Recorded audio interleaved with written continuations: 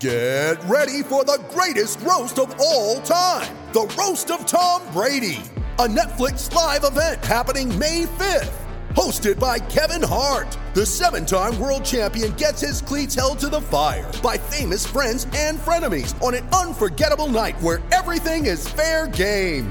Tune in on May 5th at 5 p.m. Pacific time for the Roast of Tom Brady, live only on Netflix. With threats to our nation waiting around every corner, adaptability is more important than ever. When conditions change without notice, quick strategic thinking is crucial. And with obstacles consistently impending, determination is essential in overcoming them. It's this willingness, decisiveness, and resilience that sets Marines apart. With our fighting spirit, we don't just fight battles, we win them. Marines are the constant our nation counts on to fight the unknown. And through adaptable problem solving, we do just that. Learn more at marines.com.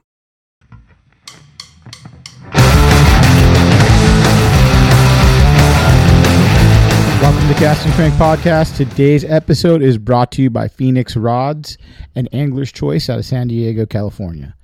Today's guest is Bobby Delamater and Danny Delamater, his son. Bobby does Bobby D Baits. He's a Delta guy. He's been fishing up there for 40 years, he said. And he makes a spinnerbait that everyone likes up there. He also makes a live wire by Blank. And he's the father of Danny. And Danny's been on the podcast a couple times. Another great guy. Part owner of Blank up there as well. And this was one of them up north episodes. This was great. The morning of this day, right before this on the podcast, we went fishing. I fished a Delta the first time ever. And it was amazing. I watched, we pulled up to a spot. I caught like a 2-pounder. Then I think Danny caught a 5. Then Caesar caught a 7.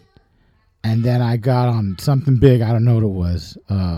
They said it looked like it had to been a bass. But I think it was going to beat my PB, but it popped off. So it's crappy. And it wasn't my fault, though. So it was fine. But it was a fun time. So the Delta was amazing. And all the episodes up there. So, yeah, this is a great talk, too. We talk a lot about tournament fishing. We talk about sponsorships. We talk about the Delta. We talk about all kinds of stuff. Bobby's a super interesting guy. And so is Danny. So thanks again, guys, for coming on. Here is a piece from Angler's Choice, guys. Known for its rich tradition in sport fishing, San Diego is home to the world-famous long-range fishing fleet. It's also home to San Diego's premier fishing tackle store, Angler's Choice Tackle. Located in the Alpha position on Rosecrans Boulevard, a surface irons cast from Point Loma, Fisherman's, and H&M Landings. Angler's Choice owns the title as the largest Daiwa dealer in Southern California, packed wall-to-wall, floor-to-ceiling. Whatever you're searching for, Angler's Choice has it. Whether it's super hot new Daiwa Saltiga lever drags, the BGMQ saltwater spinning reels, the legendary Lexa Tatula Arzillion baitcaster reels, the super reliable Fuego LT and the Ballistic LT spinning reels, the Seaboard reels for kite and deep drop are the new electric reel covers. AC has them. If you're looking for the hot new Daiwa Zakana jigs or the J-Braid and J-Fluoro, they got them. Daiwa's new tackle barn, travel bags, travel packs, travel rods, got them too. Everything you need, Angler's Choice has it. Not to mention the nicest and most knowledgeable staff around. Stop in and check them out at 1910 Rosecrans Street in San Diego and follow on Instagram at Angler's Choice Tackle. And remember, as always, to support your independent tackle dealers, the lifeblood of our sport fishing community. Thanks to everyone that put in on the Patreon. Really appreciate it. 86 Baits, thank you again, Matt Hom, for supporting the podcast this month, or last month. Greatly appreciated. I will be announcing tonight, I'm not sure time, look at Instagram, but I'll put it on Patreon as well when I'll be announcing the winner of the bait. So thank you again. And also, please check out our merch, castandcrankpodcast.com. We have some stuff left. We're going to do another drop pretty soon. Stoked on that one. And this month's Patreon sponsor is Working Class Zero. Thank you, Mike Gilbert, for supporting the podcast. Appreciate it. You've been a day one supporter. And I'll be announcing what he's going to be sponsoring the podcast with. Lastly, if you're in SoCal and you want to come fish with us on Friday, jump on the charter. Could really appreciate it. If you're not in SoCal, if you're in NorCal and you want to come fish Calico, Catalina Island with us, please look at the Instagram. Message me on Facebook, wherever you need to. It's Redondo Beach Sport Fishing. We'll be on the Navigante from 6 to 6, fishing for calico, yellowtail, Bonita maybe. It'll be a fun time. Hanging out with some cool people, sponsored by Real Happy. And Phoenix is throwing 2 rods in as well.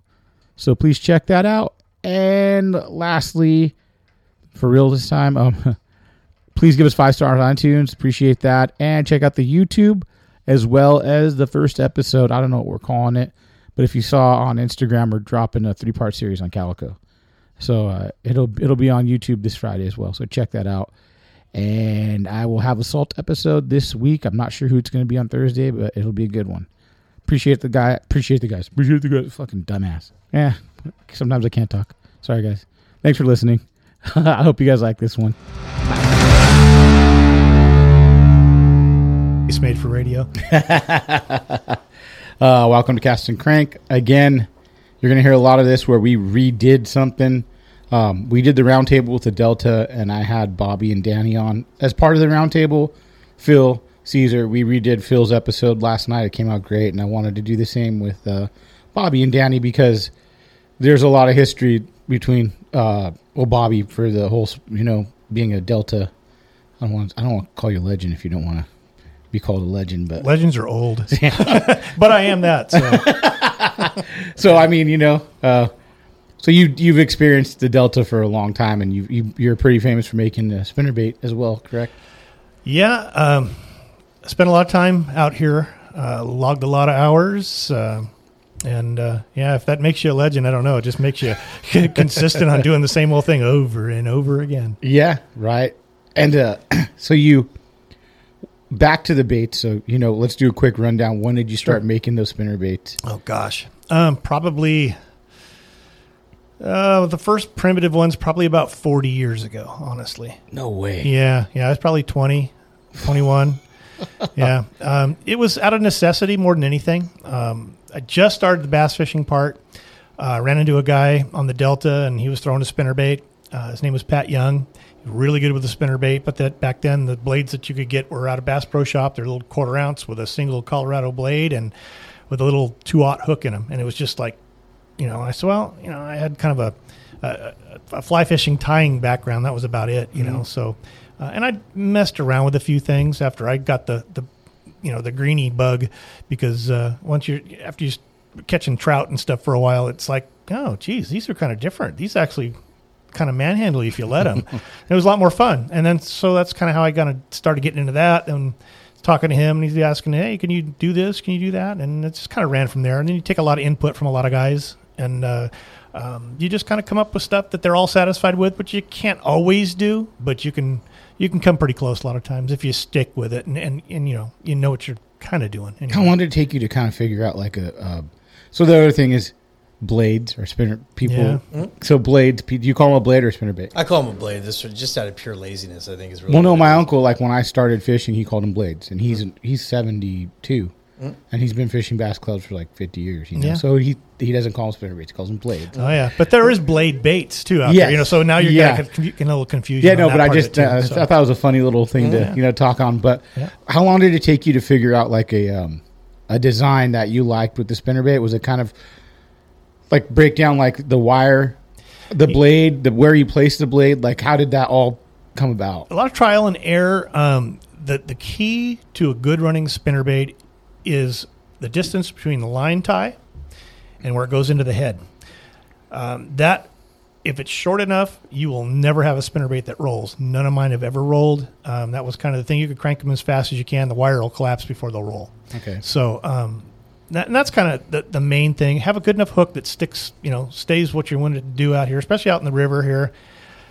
You got to have something that holds up. I think you saw that today, because these fish can manhandle your baits and make short work out of them, which is unfortunate at times, but good for the guy who's making them, I guess, in the long run. But it's mostly. I would say that's probably the biggest key, and then getting spacing between two blades if you're running tandems and stuff. Mm-hmm. That was the whole thing. And once you get a nice bait that runs good and does what it's supposed to do, and it doesn't roll over and it holds up, you're pretty much home free after that. It's pretty simple at that point. But you had to figure that formula out. That was the whole thing. Yeah, for you to figure it out. Yeah. Only because people up here want your blades. You make them for certain people, so there's a difference between what you're doing. And it's a bigger following than I ever thought was going to ever happen. I got to be honest. It keeps me extremely busy now for an old retired fart, but it's really neat. I know Phil did well last weekend.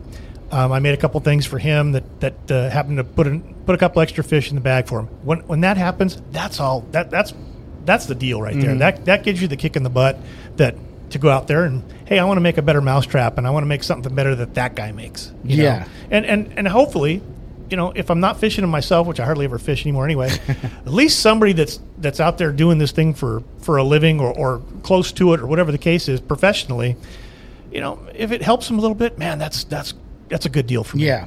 That's what it's all about. What did you make them because your spinnerbaits you're using, were they just not holding up? Well, I really didn't know much about spinnerbaits until I met Pat Young. Okay. And he had a guy from Clear Lake area back in the day. Once we started getting, wires and stuff, and back then a lot of them, we called them coat hangers because they were so stiff. Really? A guy up in Clear Lake, I believe his name was Ron Sneed. I'm not sure if that's the exact name, but he was making a light wire spinnerbait. Nobody else was doing that at the time. I think Hank Parker had one. His was light wire. He won a classic with that. It was a little bit different. It was a twisted wire. Trouble with the twisted wires and being light like that, they fatigued very easily and they broke. Okay. So we kind of started messing around with bending our own wires, some stainless steel stuff that we were working with, and kind of came up with our own. And it worked out really well for a long time. You could go behind people with that bait back in the day and just. It didn't matter who you're following. You're going to catch a couple extra fish behind him because it was just a different vibration. It really was. Yeah, that's amazing too. So it was kind of like a swim bait, like when people start first picking up the swim bait. It's like it was a new thing at the time. It is, and it's just different. I can't explain. Some guys tell me that it's less vibration. Some guys tell me it's more vibration. I just say it's different. Did you look into that though, to making sure the vibration, the line? I know people always talk about the spring back on the if you squeeze a spinnerbait, it's got to pop a certain way back. If it doesn't, or that was the trouble with some of the lighter stuff. Once it got crunched, it was hard to retune because it was just so thin that you could never get it straight again. And then when titanium came out, that was a whole different deal. You couldn't, unless you had some sort of heating element, you couldn't bend the wires to adjust them. But they didn't tweak out of adjustment, which was kind of nice. The problem with, I feel, titanium is it sags. If you reel it hard, it collapses, and it doesn't give it eats up the vibration, I think. Okay. What I use now is a super stainless wire that has a lot of snapback properties that the titanium has without any sag. So I haven't. I feel like titanium breaks easier. It can, right? It can, because the only way you can bend it is with heat. Yes. And when you heat something like that, you weaken it a lot of times. So, no, I agree, because I used to ride bikes, and the titanium frames, like a stainless would maybe bend, or like chromoly, titanium would just break. That was it. If you took a good beating to it, it would break. What kind of hook did you have to figure out a hook for that too as well? Yeah, I went through numerous different hooks. I started out with the Gamakatsus and liked them, didn't like the price. I had some failures with them. The very ends of the tips snapping off. Now I use a lot of Gamakatsus for my own personal stuff as far as worm hooks and stuff go. But for the spinnerbait part of it, if you're fishing around a lot of rocks and stuff, and if you ding one, a lot of times that tip would just lay over. And they were around ground, so it was hard to get that point back on them. Yeah. So I since have gone to a Mustad hook and haven't had any problems with that. The tips don't lay over; they stay sharp, and you can resharpen them pretty easy too. So, then the next thing would be you probably have designed a lot of crap that you just never put out, maybe for yourself. And do you feel like the next thing would be you and Danny having the live wire? Right. Yep. Can you come up with that why you guys came up with that idea? Like, how did it all come about? I think the initial thought on that was I kind of, once Z-Man put the hammer down on a lot of people making vibrating jigs, I had already making spinnerbaits. So I said, well, how can I incorporate the same thing and see what it does? See if everything can get to turn. And we worked on that for a long time, and I probably played with that for at least 5 years. It was longer than that. It was probably pushing 10. Yeah, and it was just just something that I couldn't get right. I'm kind of picky how things come out, because if I don't want it, I'm not satisfied with it, I know somebody else is not going to be satisfied. You don't want to put your name on it. Absolutely not. Absolutely not. I don't want to make a gimmick, and I don't want to make junk. And that's the whole thing. I want something that somebody's going to take and have confidence in, that's going to throw it when he's fishing for, $10, $15, $20,000 or a new boat or whatever the case is. And fortunate over the years, I've been able to do that. But there's a lot of things. I mean, we've messed around with different blade styles and different jig heads and all kinds of stuff like that. My newer jig head that I have been doing now, it's a more of an all-purpose jig. In fact, we call it the AP jig. I actually, me and D. Thomas put our heads together on that one and kind of came up with the right hook setup and got his blessing on it. And as far as somebody who knows jigs and how to flip them, man, that's the guy. He's the guy. I heard. That's what everyone said. So it was really nice being able to work on that with them, and it's been neat. And it's a jig you can pitch, you could skip it, you could flip it. It's got a nice solid hook on it with a flat eye, and it's just a good solid all around jig. But you go through different stuff. I mean, we went through Arky heads, and we went through banana heads and round heads and different stuff. I mean, it's just. Each one has its own property. It's still tough to beat a good old-style Arky head, like an old original weapon jig. To me, in my mind, that's the best all-around jig head ever built. And Gary Klein was the one who came up with that. And the original was just fantastic. It was a short, big bite, 5/0 hook on a modified Arky head. It was a little flatter than most Arkys. And it just did everything. And it had that flat eye on it. And it came through wood really well. And back in the day, we fished tons of wood out here and tons of toolies and stuff. Yeah. Because we didn't have all this grass that we have now. So now it's all different. So, but you kind of come up with stuff as you go. Yeah. Somebody will, I'm always listening to the guys that I make baits for. Hey, what if you do this? And that's where you get more ideas. Because the worst thing to be in the bait business is not going forward. If you're just staying still, hard-headed or something, if you're just standing in the same place, you're going to go out of business, because the same old stuff just doesn't always work. So that's the truth, and I feel like, you have some people that feel that, like when we had Don on, and he's like, he thinks you could use 4 baits, like the 4 swim baits. He's like, you don't need anything else. Well, in my head, I still feel like stuff could get tuned even to something different, like you could tune that a little more, and it might not be inventing the wheel again, but you're broad. That's a broad topic in terms of 4 baits. I agree with him. Hearing that firsthand from him, scoot up a little. Hearing that from him firsthand was I do agree. I do feel like the 4 baits that you need in terms of a swim bait is a glide bait, some sort of wake bait. My idea of a wake bait is something that I could throw on the surface and crank down. So it eliminates 2 different things. Yeah. A soft bait. And he said a punker style, and I agree with that, because you're going to have some sort of big profile topwater bait. As far as who makes the exact bait, I don't think that really matters a lot. I know that he mentioned a HUD.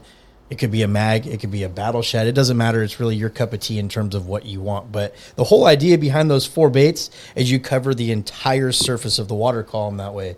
You could be on the bottom, the middle, the surface. You're throwing a completely different look at them with a walking bait as opposed to a waking bait.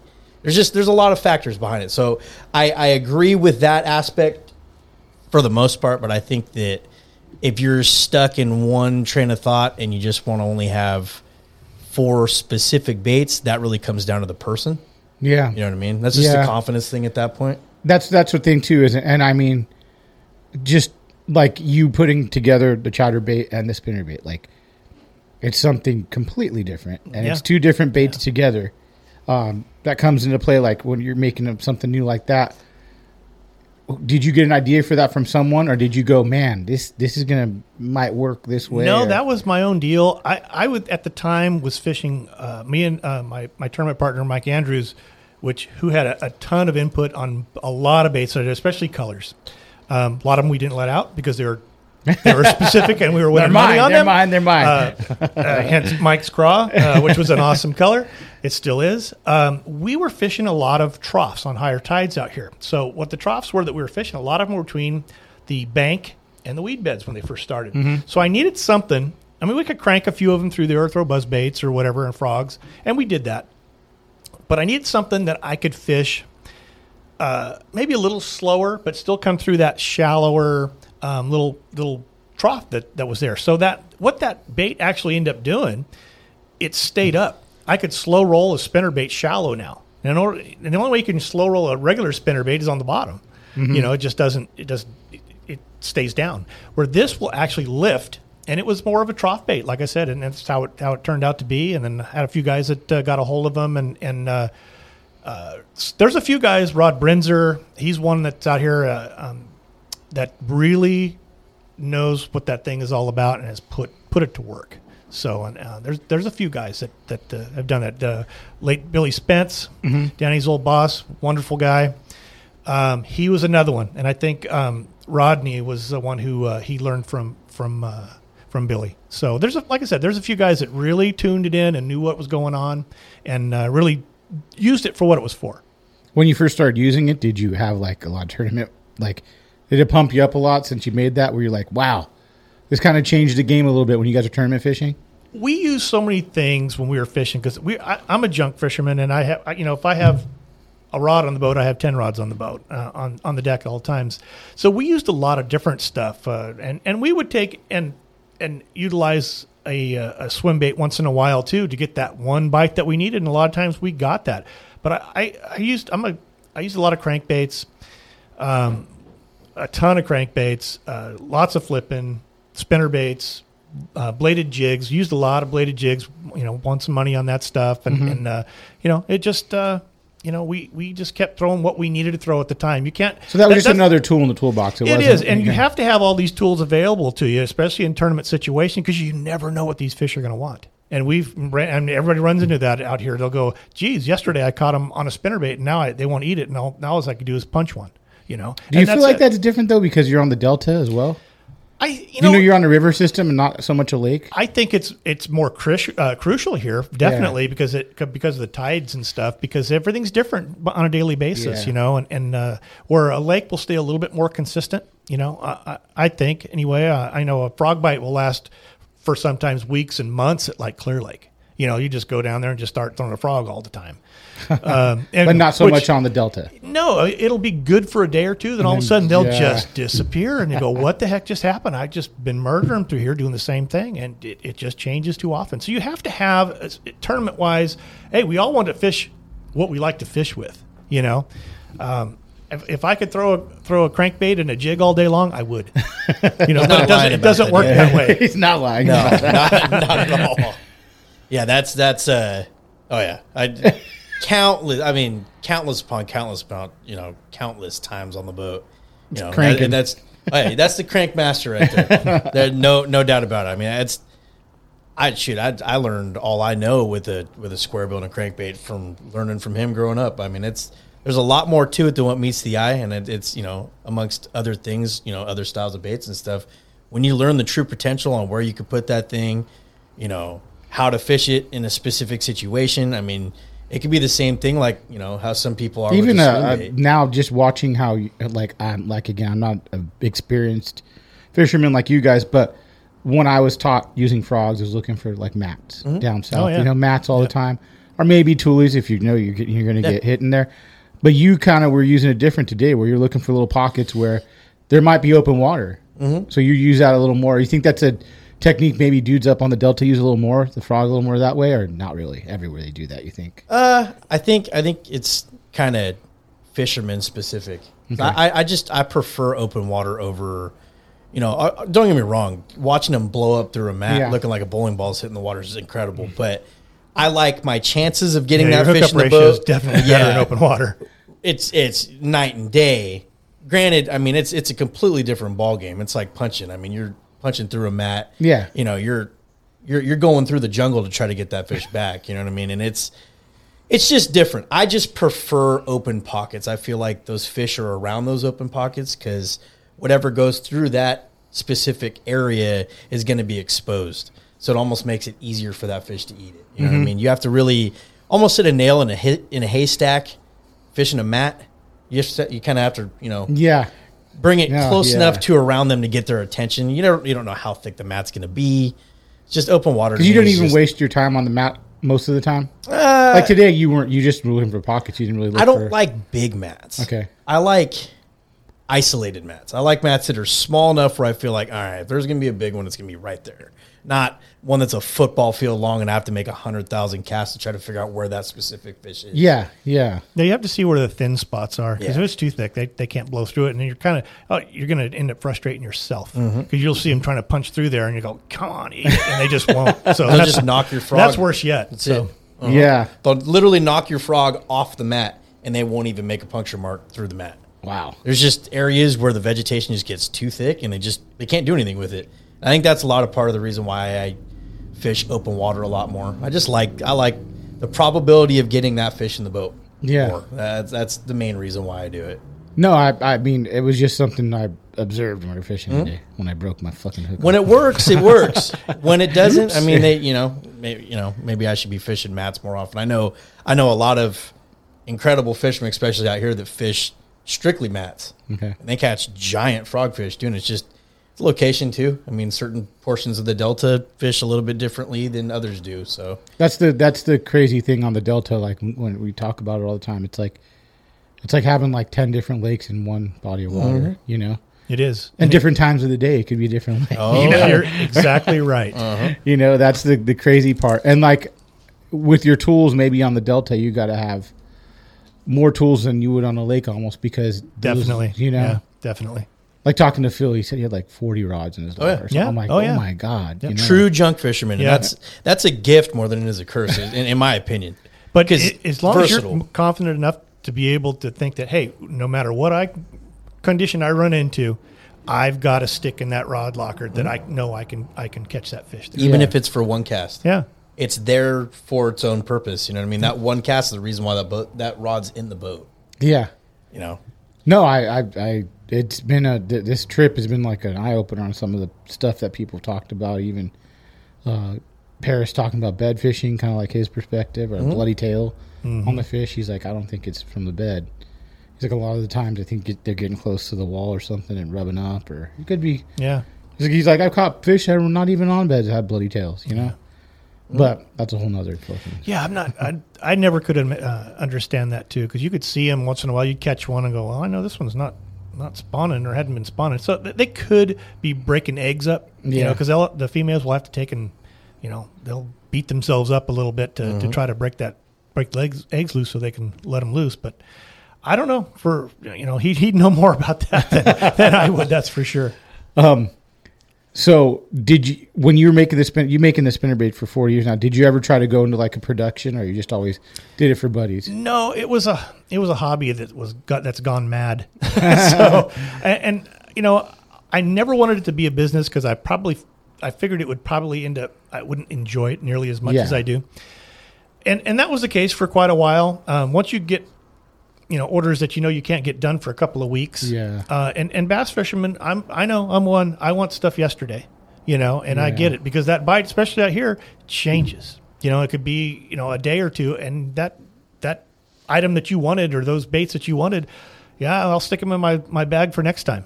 Yeah. You know, and I didn't help that guy. That just kind of stinks, you know, and so for the most part, you know, it is what it is. You just know? rather keep it the way it is going. Yeah. I mean, right now I'm retired, so I mean it is technically a business. Yeah. But I just never wanted to get to the point to where I didn't enjoy going out and, you know, pouring a bunch of baits up and then powder coating and then tying and stuff. But I think, you know, for the most part, it's all good. You know, I don't dislike it. There's times when I have to take a break. You know, take a few days and just not tie anymore. Yeah. And just not even look at stuff for a while. And then you know, or take the wife to Tahoe like we did last weekend. Came back, I was raring to go, and I had a big old, you know, giant order to do for a guy and knocked it out in 3 days. So that was, you know, that. But I was dead on it after that point, and it didn't bother me. I wanted to get it done. So. Yeah. You always need a reset like that. Yeah, Even yeah. like, you know, I would have had like 3 podcasts set up today, and like, some stuff moved around, and just going fishing a little bit. I'm like, finally I get to go fish. Finally. Oh, it helps. You know, like, it all helps. Come up here 3-4 times and not fish. I'm like, come on, man. Yeah. You finally got to experience At least you didn't a hit fraction. At least it wasn't blowing 40 miles an hour out No, here it today. was nice. It was nice because this it's morning. been blowing almost every day out here.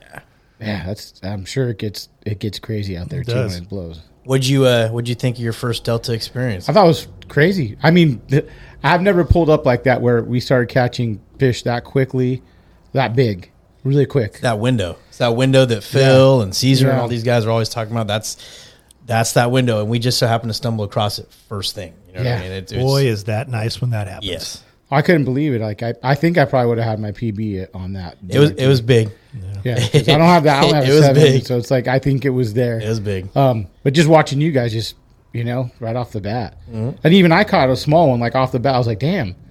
This is crazy, like you don't get that sometimes, and maybe guys that are really good do it down in SoCal, but I never experienced it. Hey guys, here's a quick piece from Phoenix.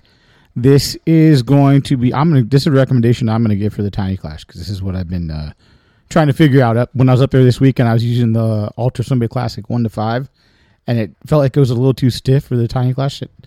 Some might say I lost the fish because of that. I don't know. So I changed it up. I got a couple of recommendations from some guys. And I have the M1 SMX-C82 medium light. So it's 1 to 3 ounce. I did throw it and caught another fish on it, and I really like the rod. So if you guys are looking at a rod for a Tiny Clash, you want Phoenix, it's a great price too. Not expensive. Check that one out. Thanks for listening. Follow them on Instagram, and go buy some Phoenix rods at your local tackle shop. Thanks, guys. With Kizik hands-free shoes, motion sounds something like this. Kizik helps you experience the magic of motion. With over 200 patents and easy-on, easy-off technology, you'll never have to touch your shoes again. There are hundreds of styles and colors, plus a squish like nothing you've ever felt. For a limited time, get a free pair of socks with your first order at kizik.com/socks. The longest field goal ever attempted is 76 yards. The longest field goal ever missed? Also 76 yards. Why bring this up?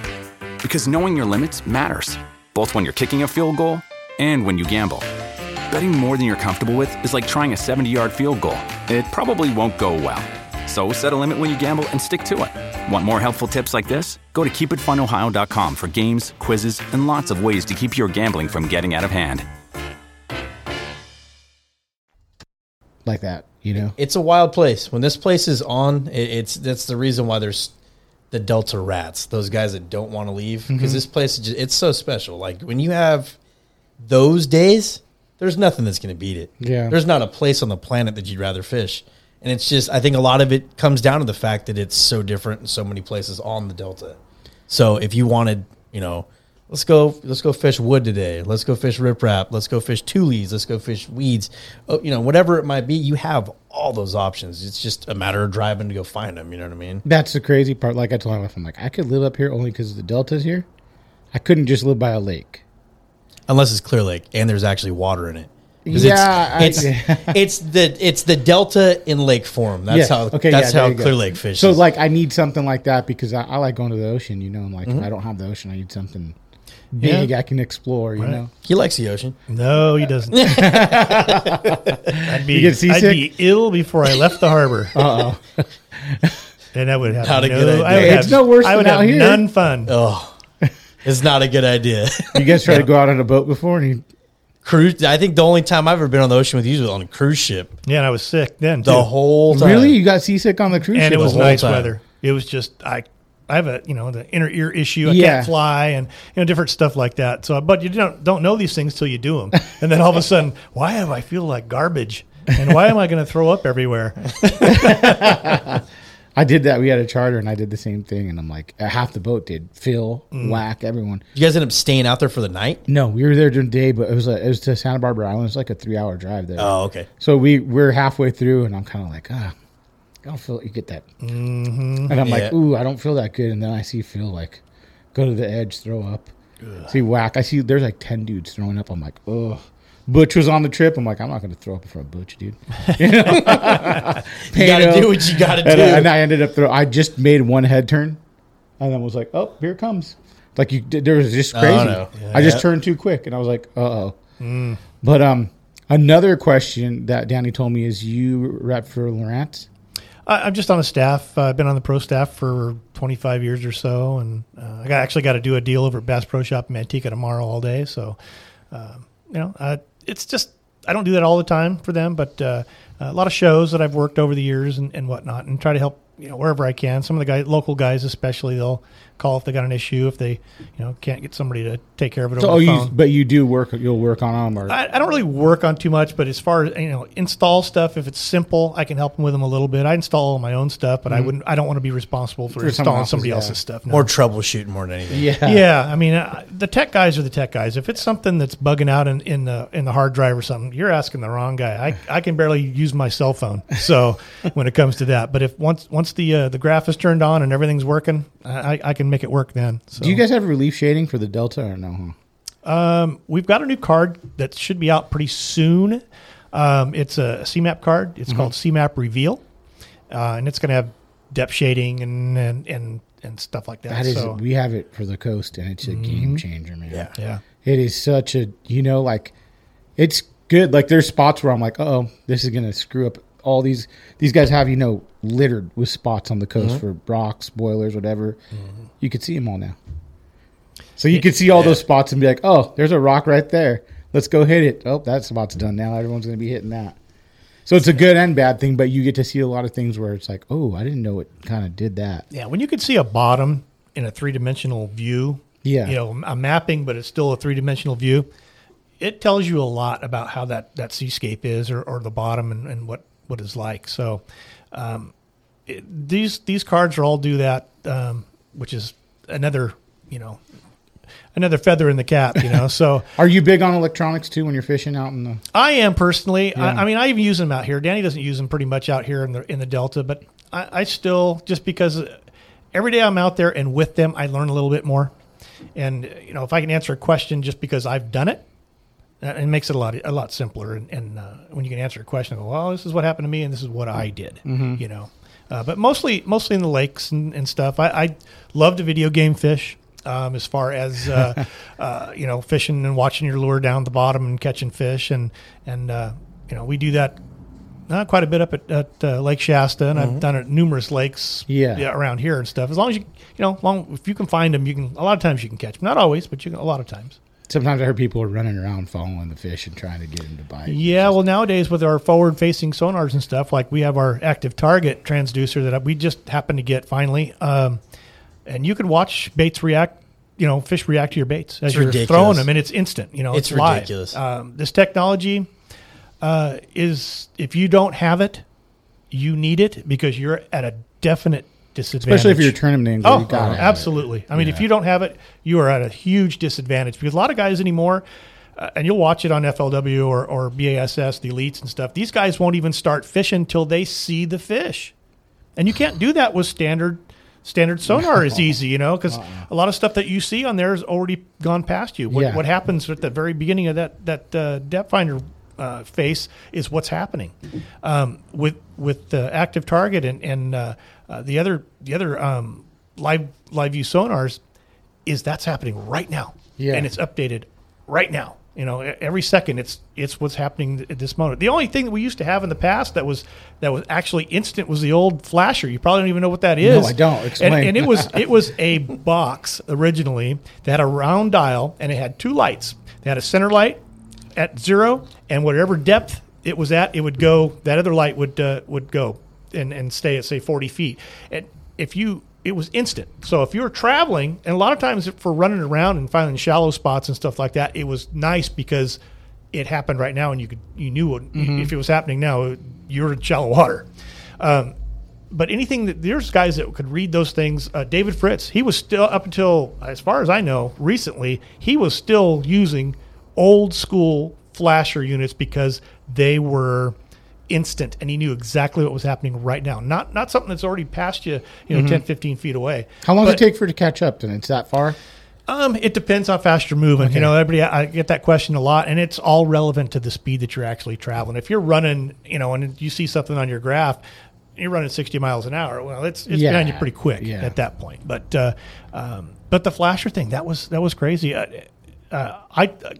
Fortunately, I had probably 30 years ago, I got to go to the ICAST show when it was in Anaheim, California. So I flew down there, and I had to help bring a booth back with a friend of mine. Well, I got to walk around, and I cornered David Fritz. Me being a crankbait guy, I picked his brain. And he really explained to me on a bunch of stuff that I didn't know, but he also talked to me about the flasher and the electronics, what he was doing and why he used them. And then that always stuck with me. A crankbait's not just something you just throw out there and crank back. You can feel your bottom. You can feel what's down there with a crankbait if you fish it properly. I learned that he says you can finesse a crankbait. You wouldn't think so because it's kind of a power technique, but you can finesse a crankbait. And he goes, this is what I do. And he explained different things to me. And he goes, when you're running through something, it starts to tighten up, feel what it's doing when it rolls over the top of that rock or that piece of wood. It'll tell you a lot of stuff. Because back then, 30 years ago, we didn't have the electronics that we got today that would actually show you a stump or a big rock pile. So, like I said, that's the hard part now is like, what are you missing from your fishing technique then now? If you have all this stuff, do you think you're going to be missing? Execution. Yeah.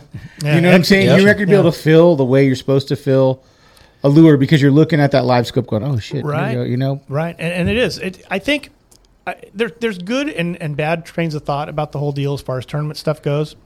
If you don't have it, like I said, you're behind. You're not. Yeah. You're going to be behind the times. But there's companies that these guys are hooked up with that don't have it yet.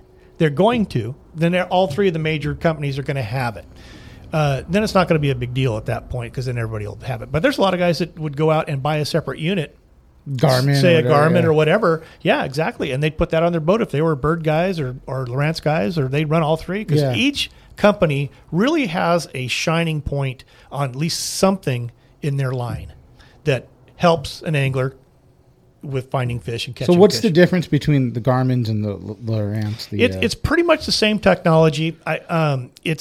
Ours is like a 2-degree narrower cone, so it's pretty narrow. It's like 28 degrees.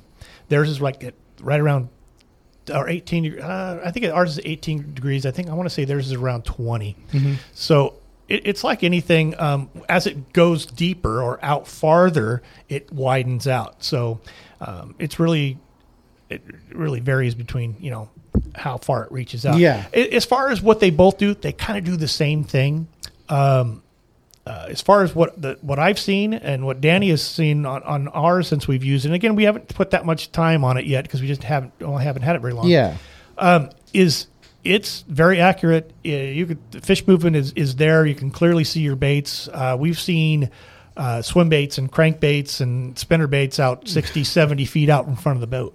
And watch them come up to it and come up behind it and then just tail away. It's frustrating at times. Or cast, whether it be a Nico rig, wherever the hell it might be. But or they'll follow it down. You'll see a whole cloud of fish just follow that thing right down to the bottom. Yeah. Or you go, oh, there's a fish 30 feet in front of the boat, cast out there. Now you're watching your bait fall right down on top of that fish's head, let it hit the bottom.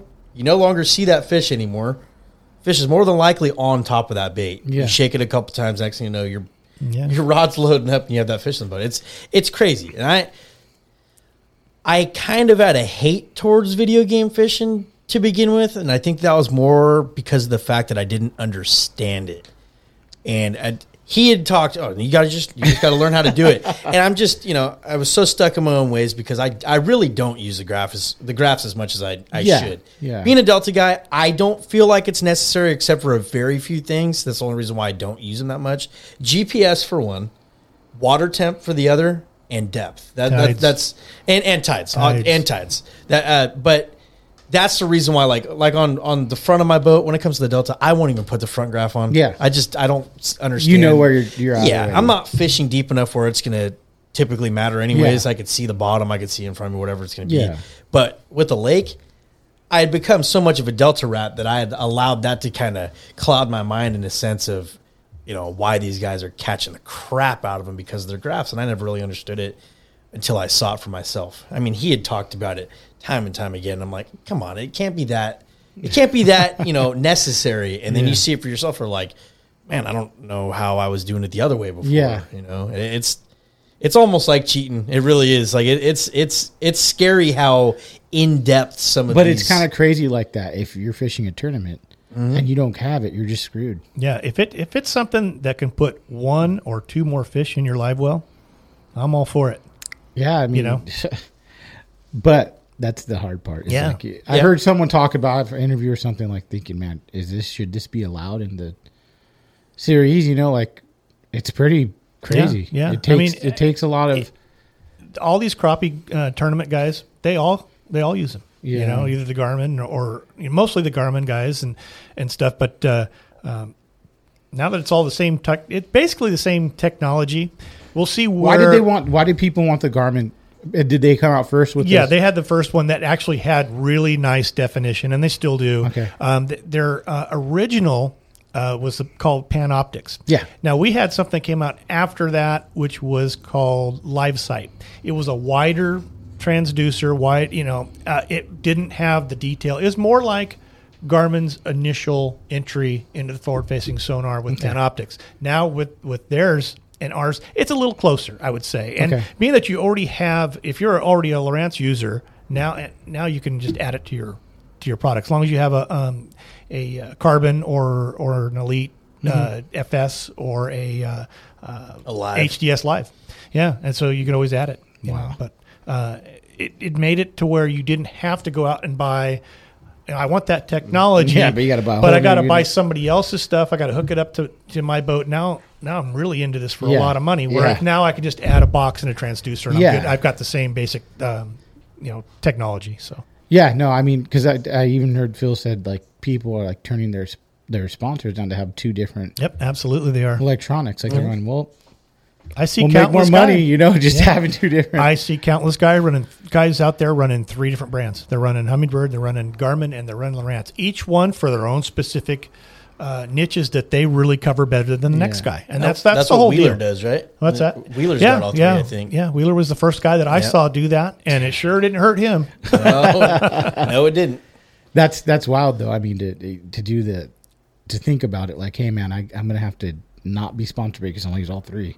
Mm-hmm. Yeah, and it's like you think about it, you could get into $10,000-$15,000 in electronics in your boat really quickly. Yes, and that's not even with multiple units. I mean, you're talking, if a lot of these guys are running duals in the front and duals on the dash, and man, you're talking 412s or something like that, and everything that goes with it. That's big bank, big bank. So, and these guys are turning this stuff down, to buy their own stuff. So now they got to add that onto their boat price every year. Yeah. And in order for them to flip their boats, if they're on that kind of program, that's more money that they got to get out of that. Yeah. That's wild.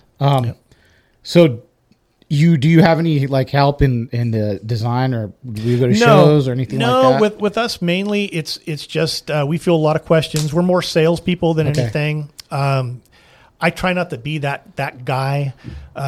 I try to explain to them what kind of benefits. I want to know first and foremost, what kind of fishing do you do? If you're a trout fisherman, man, maybe you don't need all this other stuff. You just need to find find some bait and troll at that depth, and you're good to go. It's like kokanee guys. You really don't need all that stuff. But bass fishermen, it's a whole different deal. Crappie guys, the crappie tournaments, they're huge now.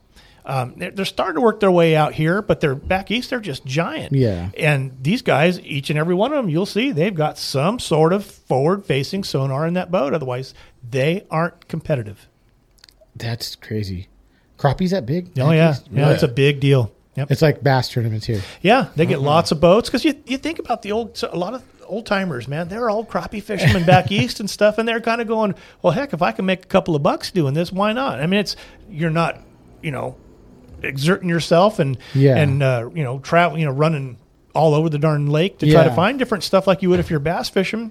And it's something these guys are used to. Heck, I can throw a little crappie jig at them, and I think some of these tournaments you can even use minnows. It's like like walleye. Walleye's the same way. You same can thing, use biggest bag. Yeah. That's it. Yep. I think I want to say that they're like a 7 fish limit or something like that, and you see some of these guys that are averaging, pound and a half and 2 pound crappies, man. That's a nice sack of crappies. Gosh, that's a lot, man. Yeah. I know where I'd be doing. I'd be releasing them to the grease is what I'd be releasing those things.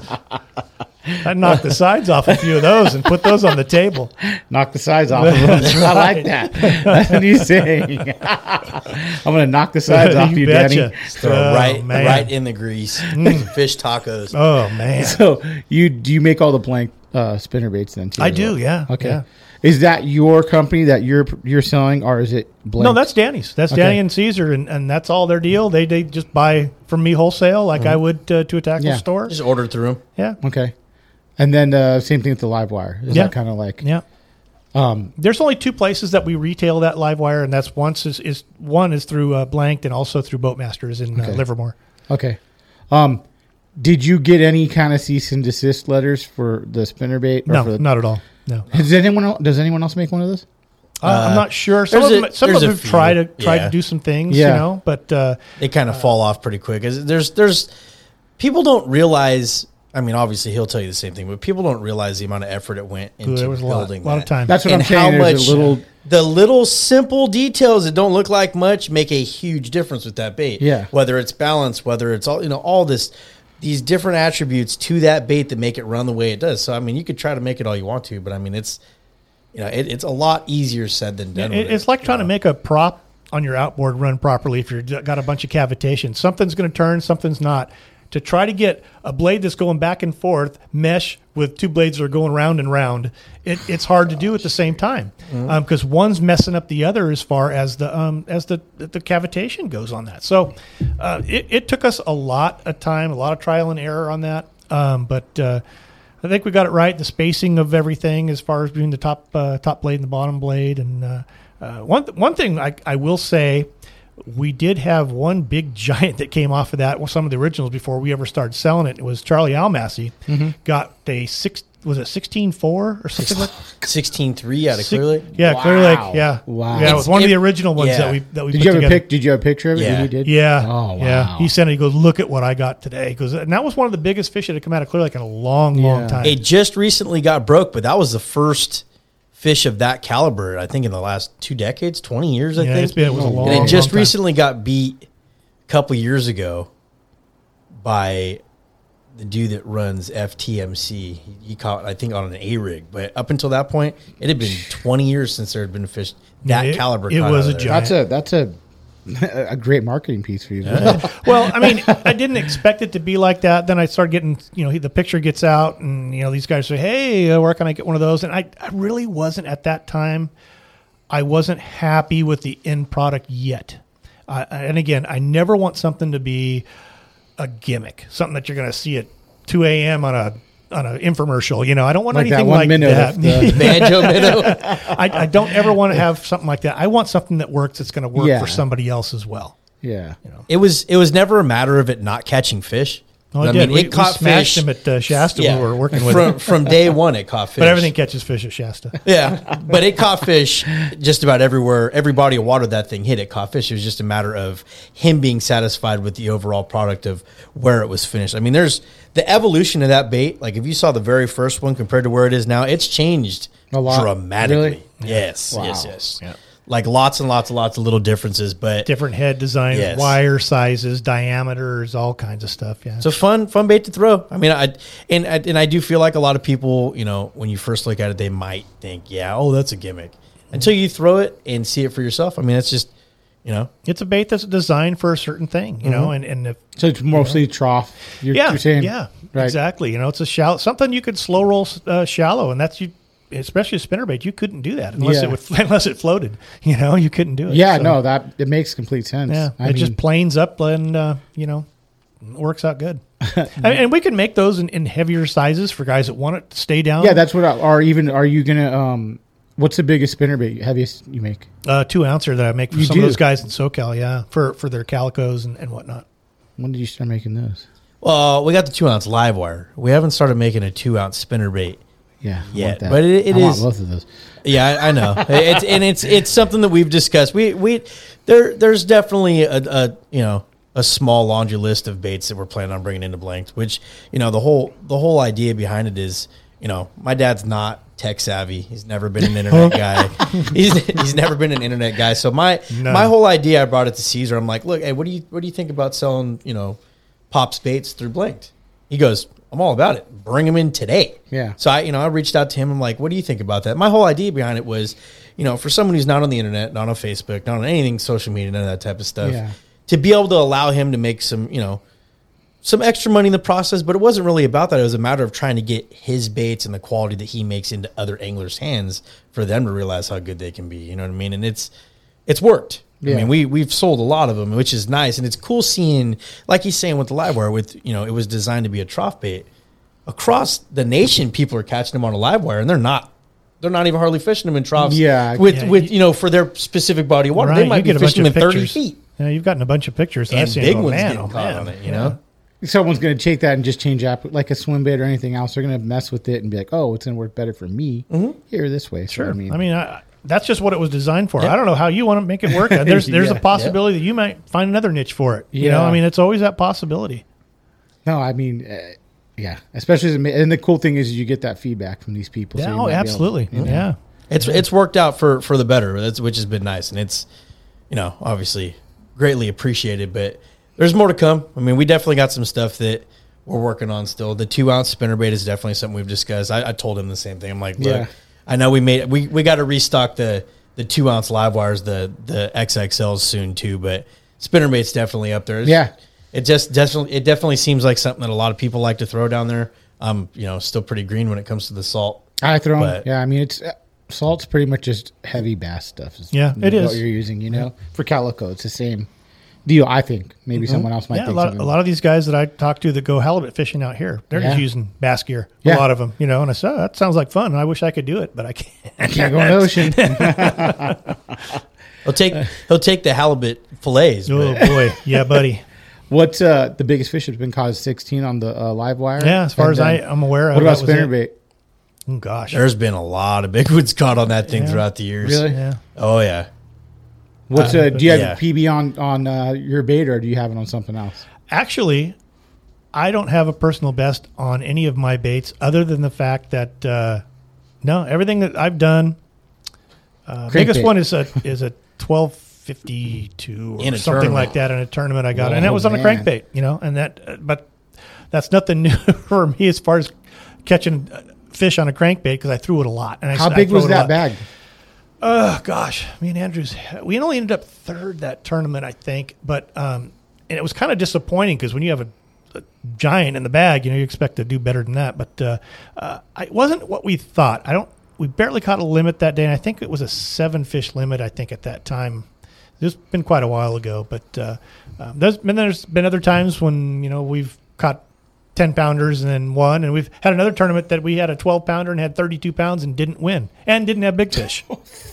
What was the big fish had that tournament? Didn't Barrick win that tournament? I don't know, but it was 13-something, and we got beat by, I don't know, a couple of pounds or so or whatever. I don't even remember. And it was like, holy, I mean, how can you... Yeah. How can you have a giant like that, 12.5 pounder? A, you don't win, and you have 32 pounds or whatever it was, and that was for 5, and you don't get big fish. It's like, wow, gosh. Tip your cap and you move on. Yeah. Did you do when you were fishing the tournaments? Were you fishing other lakes as well? I had, yeah. During the old Redman days, we kind of traveled all over the place, and we fished Clear Lake and Don Pedro and McClure and Folsom even, and so we kind of went all over the place. And that was fun. And on the smaller tournaments, people make a living off of those? Could you if you're good? Out here where the cost of living being such, I have to say negative. Yeah. Unless you have some incredibly paying sponsors, it's just not feasible, I feel. I mean, a lot of guys, I've ran into some guys that are just would if they had the opportunity, could make a living. Yeah. They just didn't either have stupid kids get in the way. Well, it's not so much like that. Danny. It's, no. I never wanted to leave home like that. That wasn't for me. If I had to go back there, and I've told this story before. If I went back and had practice, and my practice was awful, and not looking forward to the tournament, and wanting to be home, I have no business being back there. The guys that can do it, man, that's awesome that they can do that, and their family understands. But and that's. that was my deal on that. But as far as the rest of the tournament stuff goes, I wanted to have fun. Yeah. And I was always competitive. I played baseball and softball and stuff and travel team and stuff. But it was, it's just that competitive thing. You find something and you kind of, you run with it and see. But as far as making a living out here, it's tough. You'd have to have some very, very generous sponsors because we have some great fishermen out here. Yeah. And like I said, some of the old timers that I ran into before, if they were a little bit more, I don't want to say smart, but more savvy to how things operate and not get taken advantage of, and had the opportunities that some of these other guys have that really don't have the fishing chops that a lot of these older guys had back when I was coming up, we would have had a lot different situation. As when far you as say guys, getting taken advantage of, you mean like companies taking advantage of? Yeah. I mean, why do I need to pay you $100 when I can give you $20 in product and you're happy? But that's how. But that's how it is, now, and that's how it is now. But back in the day before 2008, there's been a couple of guys that have really brought this to light. A lot of the companies, once that big fallout came, a lot of the guys that hung on, they were just hanging on for product. And once the market got better, the gifts didn't get any better. So in 2008, it dropped the market. Man, yeah. The fishing market, everything. Yeah. It was really, really bad. The guys, the easy money, the free money stuff, long gone after that. Why so? Because just the way the economy went. Oh, just the housing market crashed, the stock market crashed. Yeah, it was pretty bad. But it hit the fishing market. Pretty badly. But back then, some of those before that happened, the FLW, I think they're giving away $1 million for the championship. Now you see a $300,000 event at the end of the year, and that's as big as it gets. Yeah, the monies never came back. Yeah. Even though the economy has, these companies are going, well, I just stick more of this stuff in my pocket. Or they can go to social media or get a YouTuber that's the and whole go, hey. deal. The pros nowadays, and these companies are figuring this stuff out. When you have one pro that's selling or representing a company, say it's a bass boat or whatever the case is, I've got 30 guys on the internet that are reaching way more people, and I don't have to pay them.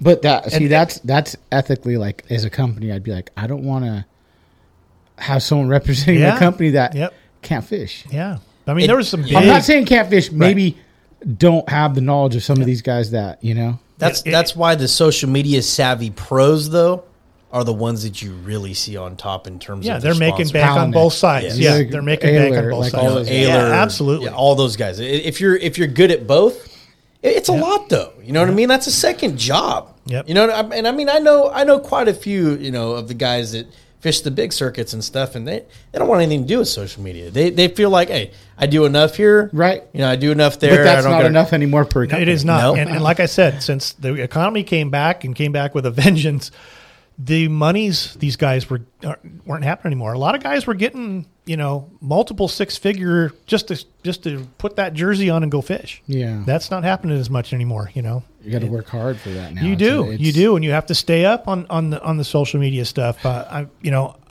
look at somebody like Skeet Reese. Yeah, he's got a channel now, which is fantastic. Love Skeet. I've been a big fan of his my whole life. Fished against him a few times, and his brother Jimmy. No way. It was really, really cool. I've been fishing with Jimmy a time or so, and just wonderful, wonderful guys. So, but those guys are doing the stuff that's going to garner them the most money as far as for their fishing and stuff goes. So it's mandatory these days that you have some sort of social media skills and some sort of channel to advertise who you are representing on that day or that year or that month or whatever the case is. You could be a fucking half-ass angler. There's a lot of guys that are. There's a lot of guys that are, and that's absolute truth, and they don't do well in tournaments, but man, they've got enough to make a living and buy a house and feed their family. Life is good. Just because of social media. You bet. Yeah. You bet. Life is good. It's completely changed the game in terms of that. It did. And it pisses off a lot of anglers. I know a lot of big names that I've talked to, whether it be at ICAST, whether I've ran into them at a show, and they all say the same thing, like it's frustrating because of how much it's changed. And it is a negative if that's your life and that's your career. You know what I mean? Like you went from having to focus on fishing, now you have to focus on not only performing on the big circuits, but now you have to focus on your image as well, where you have to put off these, this content and these, all these constant videos, whatever the hell it might be. But, a lot of companies are trying to require guys to do more now, which for less. Exactly. And I can understand every bit of the frustration because, when you're, a professional with anything, professional, anything, athlete, well, I'll leave it at that. You want to focus on your craft. You don't want to focus on any of the other bullshit. You know what I mean? Like if there's all this other stuff, it takes away from, your tunnel vision on what the actual goal is in that regard. You know what I mean? Like if you're going to go try to win the Bassmaster Classic, but you got to focus on, and I'm not saying that it's that drastic that it's going to be, completely take away from your fishing. But it can take away time from your either research or whatever. Family for that matter. For the limited amount of time that they might have with their family, now they got to still remember to do this shit. You know what I mean? Or it's just, it is a lot. And I do. And the crappy thing is it's not going to change. No, it's only going to get not worse. Going back. It's going to be more like, it's going to be more like, okay, you're going to have two different types of fishermen. Mm-hmm. You're going to have like a social media fisherman or a professional. And the thing is you're not going to be able to tell them apart. You want to know why? Because from the person that's not into fishing, Joe Schmo's YouTube channel looks the same as Brent Ehrler because guess what? They got more followers and more subscribers, so they look. I can find them easier. I can watch them easier. Yeah.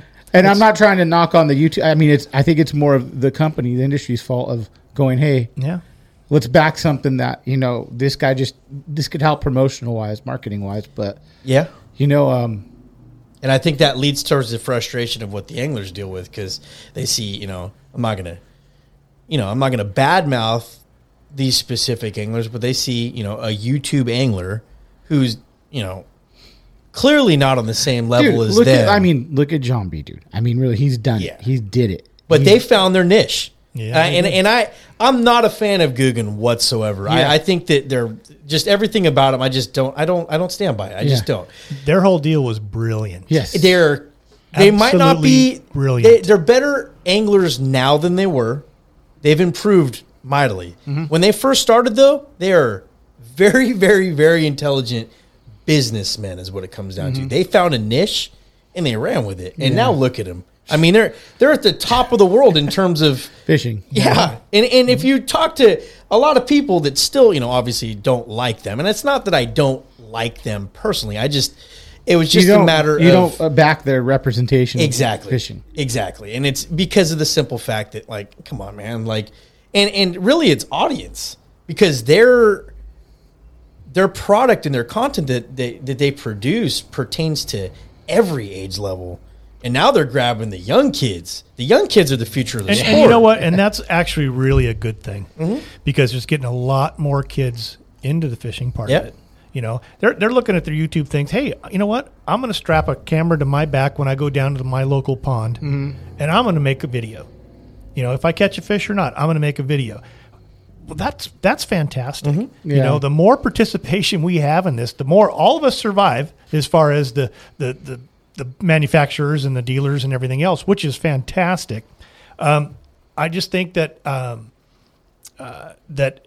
it's going to continue to do that, and I don't think that's a bad thing whatsoever. I think the more the merrier as far as it goes. But it's going to make it a struggle for tournament anglers, and it's going to because, like, for instance, let's say Phil, because he's been on the podcast, amazing angler, absolutely.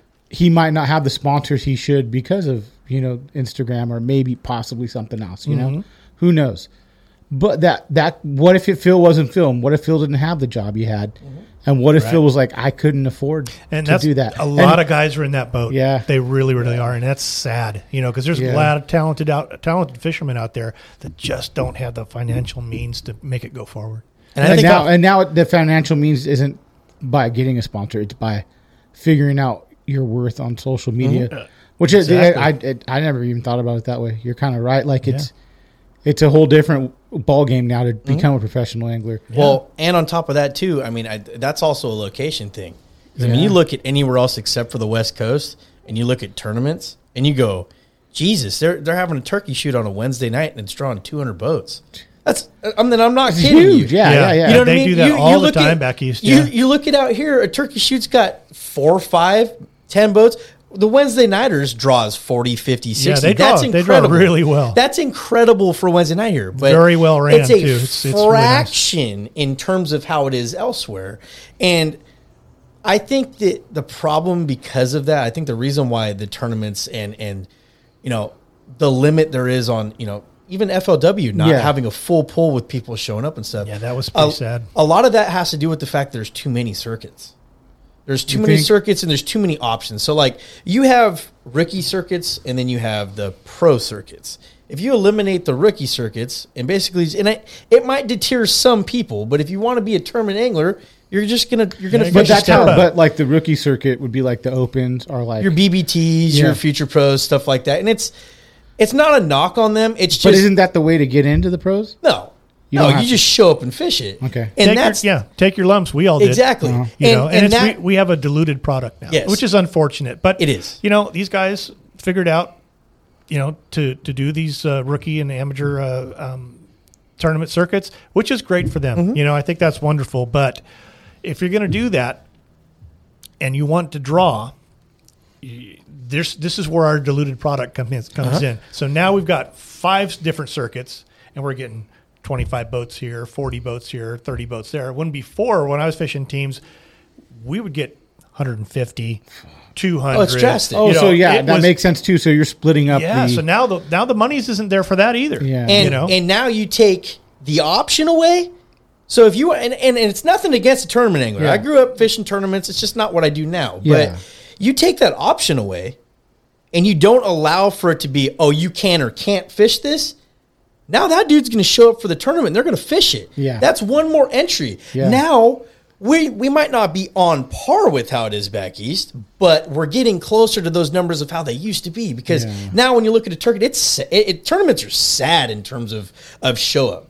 Like, you look at how many boats there is in some of these, you're going, man, it's such a well-run organization. It's brutal to see that they only have 30 boats show up. Yeah. Yeah, we have too many. Even in the amateur part, there's too many divisions. There Yes. should be just one deal. Here you go. That's your niche. Yeah. Here's the others. Everybody else piles in from there, and they should make it a limited deal. You can only do this for 2 years.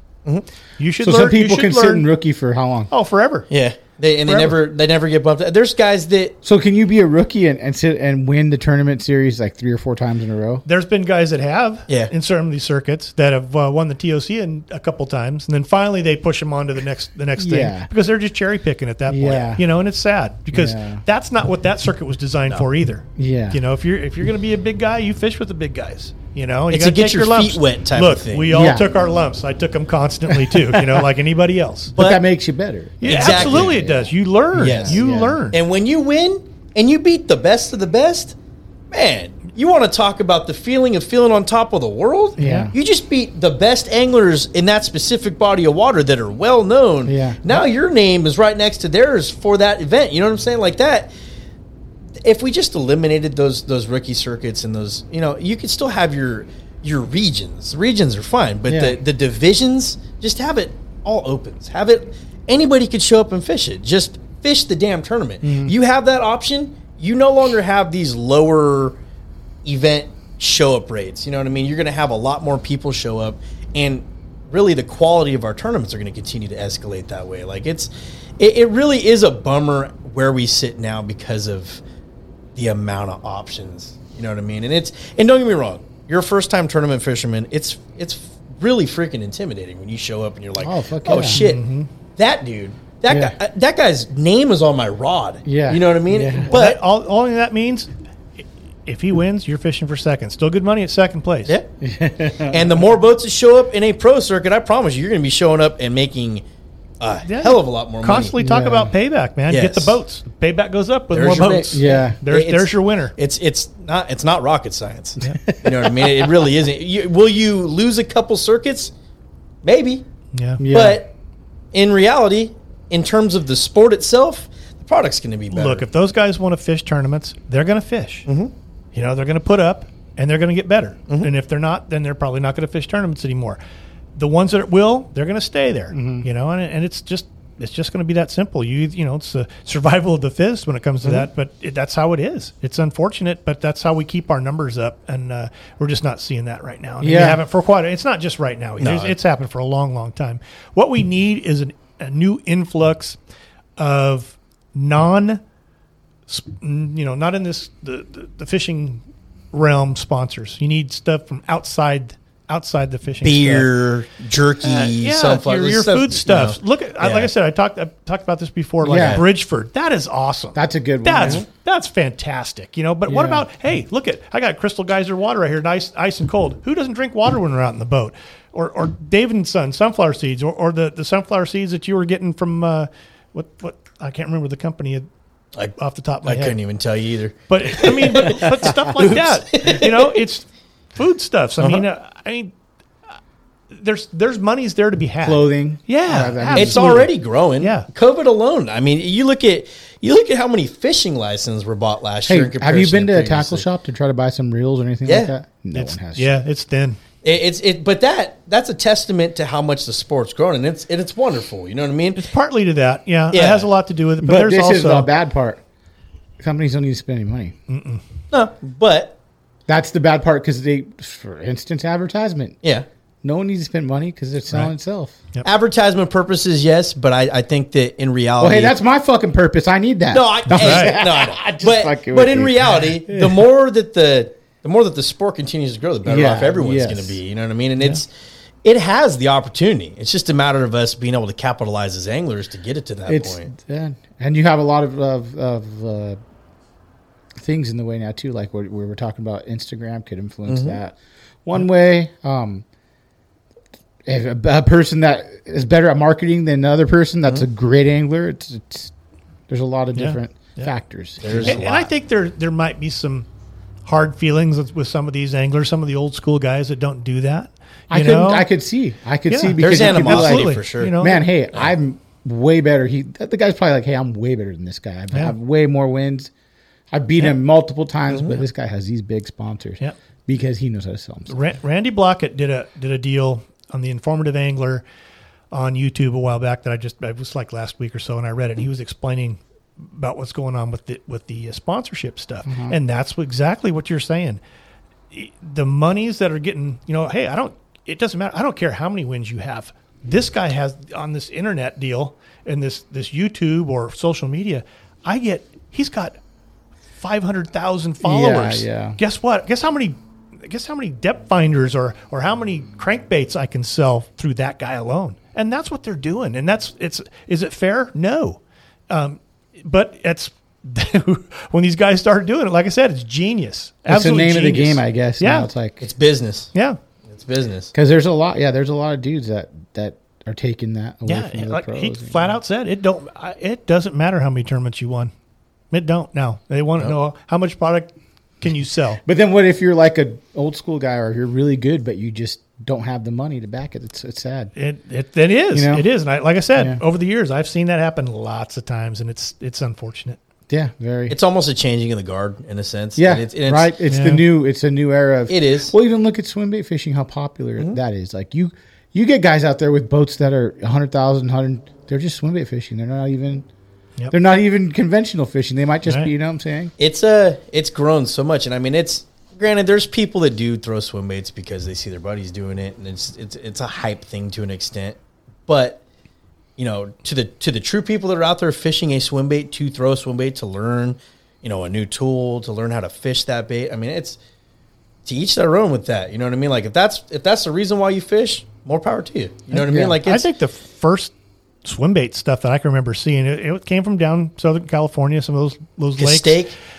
It was. I want to say it was probably. It wasn't Castaic, but it might. There was earlier stuff too. But you always see a guy in a tin boat with a trolling motor, because it's electric motors only lake, and they're out there pounding it with a Huddleston. Yeah, in the back. That's what I remember probably first and foremost. They're just throwing that Huddleston all day long, and I'm going, wow. And when they hook up, it was a big fish. It was a giant. But if you're a tournament minded guy like I have been pretty much my whole life, man, it's hard to savvy that. And it's just a tool. Yeah. Oh, absolutely. It is. But then you Yeah. got to put the time in to learn. That's a You hard. bet. You think that's a hard one to learn? See, though. hey, look, that guy knows what he's doing. Yeah.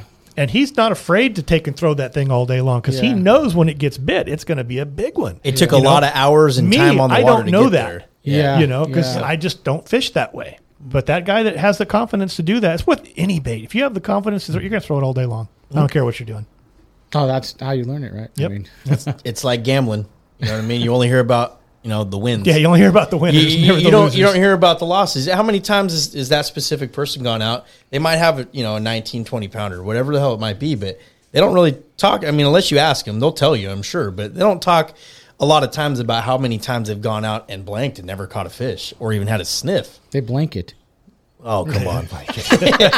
But it's just, there's a lot to it. So, I mean, if that's the type of, if that's the style of angling that you prefer, more power to you. That's awesome. I do a little bit of everything. I know I've gotten, shade from Chris Purcell a few times for that because, over here throwing other stuff besides the swim bait, but Fucking Cinco drop shot in front of whatever it takes sometimes, Mr. man. Wacky Senko.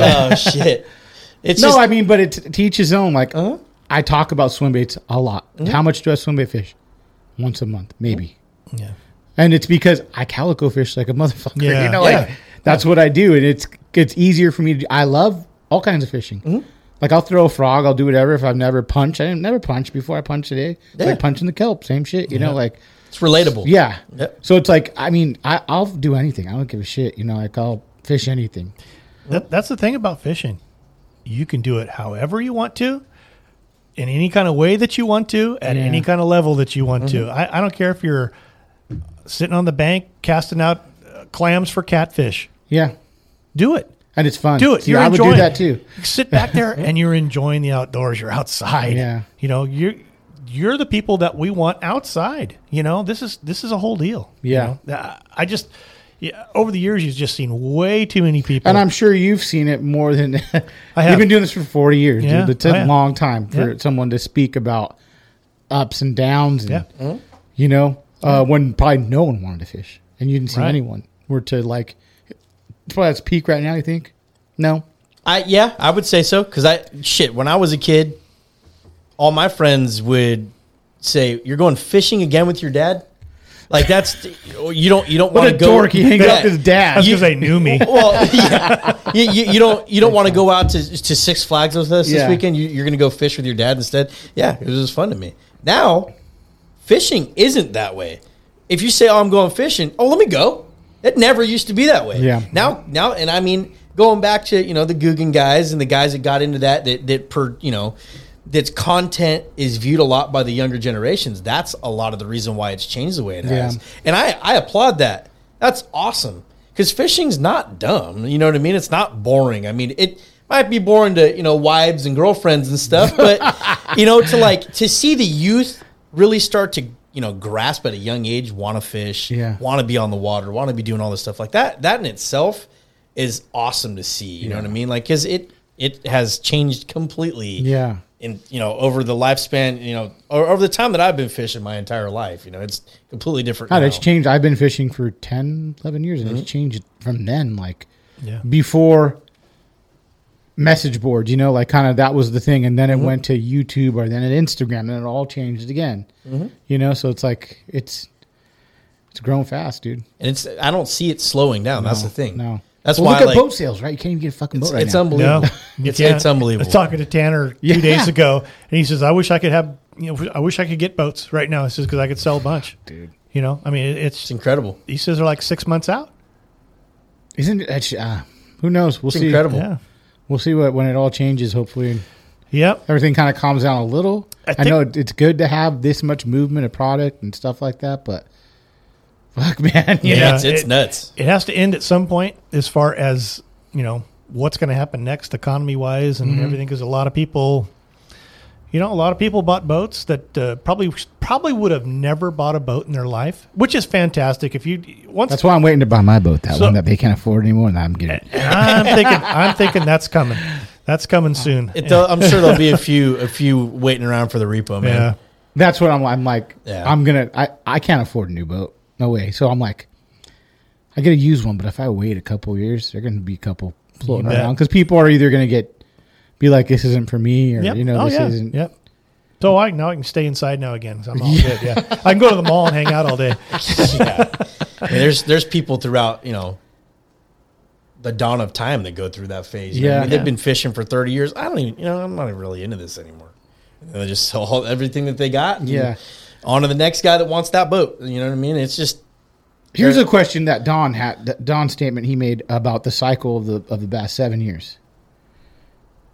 You think that's? I think that's pretty accurate. Is Yeah. it? Yeah. I think So do you every see- place you- goes through that. And you see that? So that's a very interesting thing. So you think if a fish got like used to that bait in another 7 years, you could pop that bait up again, and it's gonna do the same deal it used to do? I think it's still going to be effective. Look at the spinnerbait. How long that's been around. You're right. I mean, everybody kind of put it to the side once the vibrating jig came out, and then all of a sudden they started getting a little wise to that. It's not as good as it was. It's still really good. And the bait. crazy thing about the spinnerbait is like I said, I learned. My uncle goes, I throw blades and stick ups. That's all I do. Yeah. Okay, I don't slow roll it. I just Anytime I see some stick ups, some toolies like the couple sticking up, go past it. Yep. Get a fish. Jimmy Houston, he throws it to where he can see it. I got to be seeing it, otherwise I'm not fishing it right. Mm-hmm. And he's caught more fish than I could ever imagine. But on his private lake. No, yeah, I'm that just too. kidding. I wish I had a fucking private around. lake like that too. But yeah, I mean, when you think about it, I mean, the spinnerbait, the lake cycle, and I think fishing gear does too. I mean, it just depends on the situation of what body of water that you have. If you have some changes to it, like we've had out here, some major changes Drastic out here, changes. without the weed growth that we've had, it's been all nuked out of here. But, it's changed it to more of a dirtier pond than what it, like it was 25, 30 years ago. Yeah. When we flipped jigs and toolies and, and rocks and wood, and that's all there was because we didn't have the grass. Now So- the grass is fucking everywhere, man. Yeah. Yeah, but the water's still not where it. Dude, when I tell you that you go into places and it's as clear as that bottle, Doesn't you look didn't see anything like that today. No, of course we've had wind Yeah, the for wind last has month. factored that, Yeah. and you will find water clarity Yeah. and stuff like that. But I mean, it's compared to how it was like what he's talking about. I mean, when I was a kid, there was no water clarity. No. It always had a stain to it. Yeah. It so was- you're black and blues and you're black and red, brown and Yeah. orange. You didn't see You the know. bottom in 4 or 5 feet of water. If that wasn't, Yep. no, it just didn't happen that And way. I didn't throw a ton of crankbaits back then. You threw something that made some noise, spinnerbait. You threw a jig with a rattle in it, in Yeah. toolies and stuff, and that's what you pretty much did. We didn't have Senkos back then. Once the water started cleaning up, that Senko was the deal, man. You could pitch a 6 How or a was that? 7-inch When Senko. did you start using Cinco? How Gosh. year was that? And how effective was it when you did start Unbelievable. Oh, it using was it? fantastically effective. Unbelievable. Were you like, wow? Yeah, we got to the point to some of the places we were fishing Big Break back then. Big Break was phenomenal. We had a lot of tournaments going out of there, so we had basically an instant restocking program. So once you caught them, they weighed them in, they let them go pretty much out there too. So it just restocked everything out there. You would come up to some sparse toolies, you'd flip that Senko in, and we were flipping it, no weight, Texas rig, 6 or a 7-inch, so we're a pretty big piece of plastic. What size line were you using? 20 or 25 pound test. Okay. It was mono back then. We didn't have any kind of fluorocarbon That's till crazy. later So then on. the stretch you had when you had this, yeah. you're probably like, so you'd watch it, you'd flip it in there, and you'd watch your line go there, and then would take off, and then just kind of go in there, and just wait till it tightens up, and then you just lay back on them and put them in the boat. Who showed you the Cinco when you first? Mike Andrews. He did. Yeah. Where he grabbed it at a tackle shop. I'm not really sure. I mean, I fished it with him. We fished that a ton. I mean, we would go through bags and bags every weekend. Yep. And that put a lot of dollars in our pocket. That bait did. It really, really did. We had a couple of specific ones that we threw, certain colors, and that was pretty much it. And we would use the 7-inch on certain occasions. Especially if we already had a solid bag, we'd start flipping that big one around. But most of the time it was 6. We didn't have a 5-inch Senko in our boat. Wow. If it wasn't a 6 or a 7, we didn't have it. Did you start nail weighting them at all? Or? We did not. Never. We did not. We never Wow. fished at Wacky ever, and which was unusual because now I'll throw a 5-inch Wacky rig Senko and skip it under a dock in Discovery Bay or whatever, wherever I'm at. And that's a lot of fun. I can catch some fish doing that, but we never did that. We didn't have to. That was the thing. We didn't have to. You know, That the thing big was bites that were good, there. huh? Yeah. That damn Senko always was just the go-to when it came to, you know, we'd be fishing a tournament together, and it's just we need that one bite. And I mean, more times than not, that How long did you guys fish together at tournament? long prep? time. Did It you was really? quite a bit. It was probably, well, it went in two different stages, I think. Yeah, it did. There was fishing stage and there was paintball stage. Yeah, and then there was your And there- sister was better at then fishing there- than you. Then there was a Well, paint- he had to find the replacement somehow. Did your sister ever? Did she fish a tournament with you ever? oh, yeah. She fished a few of them. Really? Yeah. Oh shit. She cashed a couple checks. Yeah. she did. Not as many.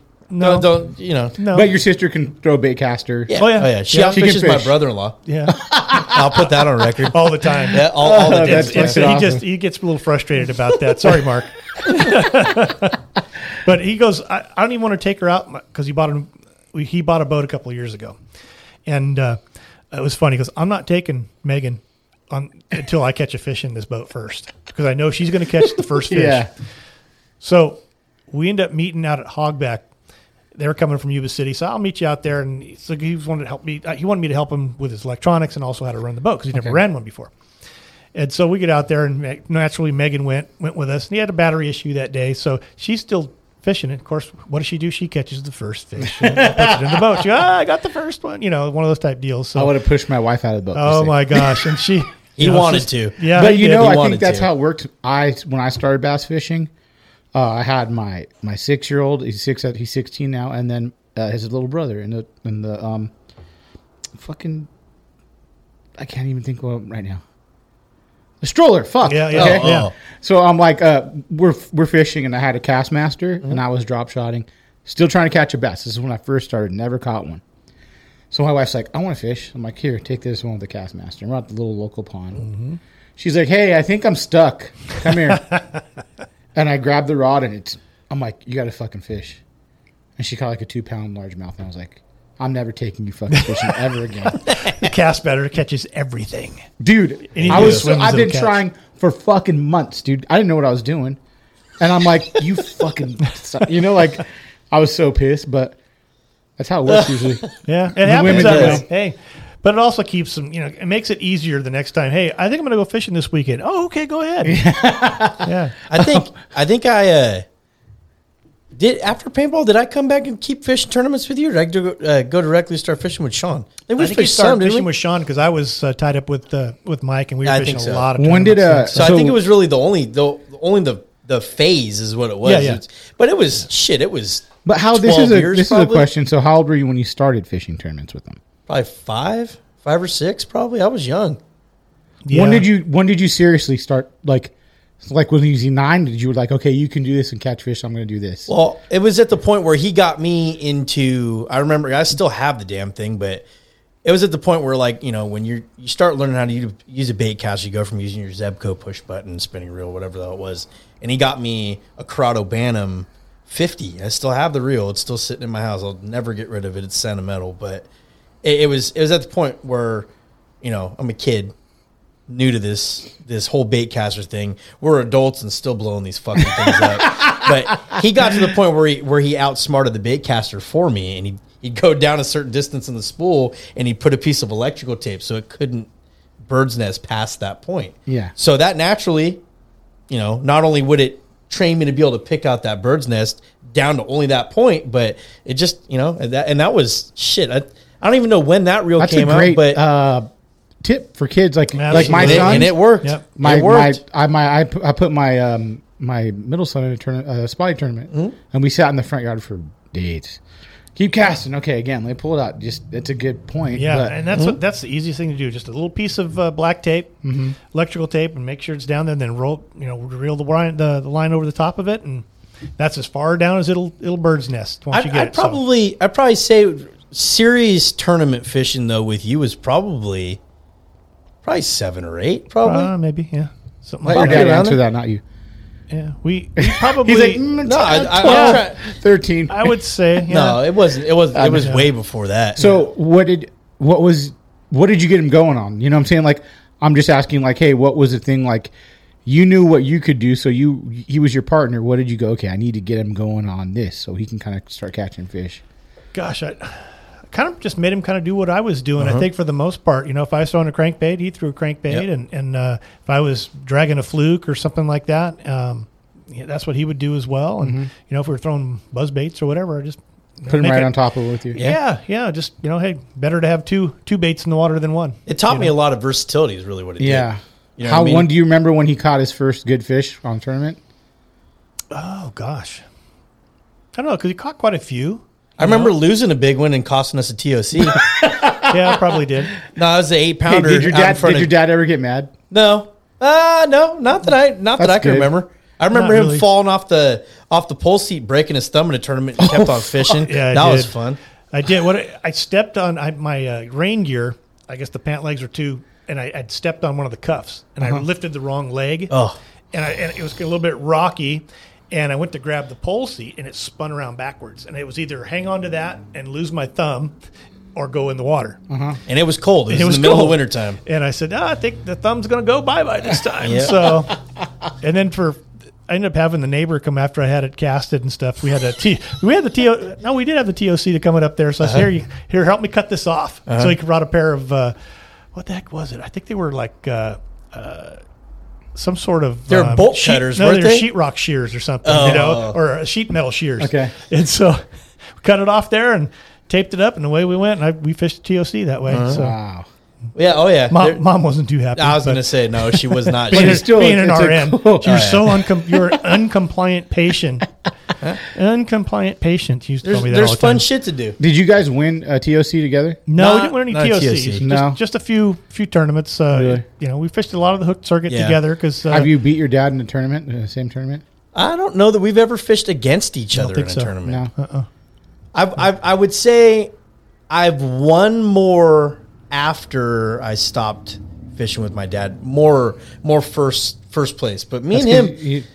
Well, shit. Me and him won a decent amount of first places in some of the tournaments we fished in, but we had a lot of like bridesmaids. We won. We finished solid. Yeah, we were pretty consistent for the most part. Forwards, but I mean, it was just. Was that when you were fishing those tournaments with him? That was like the club tournaments, whatever it was. You would just fish. That would be your partner. That it wasn't like a kid. The hook circuit. Yeah, it was the hook. It was a regular team. And there was a lot of father and son teams that were doing this, which was great because you're trying to get everybody involved in the whole thing. And back then, it wasn't. We'd get 40 boats or whatever it was. It was nice, fun. Didn't cost a lot, so you could learn. I started out on a bass club, and that's where I learned a lot. And it was a deal to where our club didn't give away any money. It was you paid your dues at the beginning of the year, and it was $5 for big fish or something like that. So if you won anything, it's if you won the big fish. So and that was a draw. So you had to catch your own fish. There was no team event. A lot of the clubs that are out now are all team events, and they combine weight. And we never did that. And most of the guys that were there, they would, if they were really kicking your butt, they would help you. He goes, hey, maybe you ought to try this, or you're not fishing this correctly, so you try to pass that on down the road as you get a little bit better and you become one of the old guys and in that same thing. But the clubs, man, I have a lot of heart for bass clubs. There's not as many of them out anymore as there used to be. Yeah. Our old club disbanded years ago. And it was one of the better clubs in this area. It was unfortunate, that it did, but the participation got to the point to where the guys that were fishing a lot, they had to spend their time fishing for money. They had to fish, tournament guys, a regular tournaments, not just club events, so.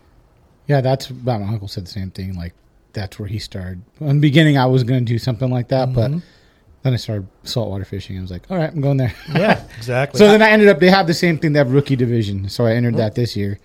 And the best I did was third. That's great. Yeah. Yeah, that's awesome. It's like a 15-something pound bag. Nice. So, but same thing, looking at tides, like you guys were looking at tides, going to stones. Ready to hit the tide twice. My buddy got seasick. Oh. So I'm like, dude, we got to hit this spot one more time. If we would have done it, we probably would have took first. But I'm like, fuck. Yeah, just tell him to lay down in the boat. That always helps. No, he was being such a baby. And I hope he's listening to this. I'm like, and he's my best friend I grew up with since I was little. So it's like he went and he bought a whaler. He put a brand new 115 on it. Like it's a badass boat. And then he got seasick, and I'm like, fuck. And it was fun. I learned a lot. The pressure is just completely different with turn fishing. It is, no doubt. The blast off jitters, all that shit. I mean, it's like I hope my first spot has a fish on it. Yeah.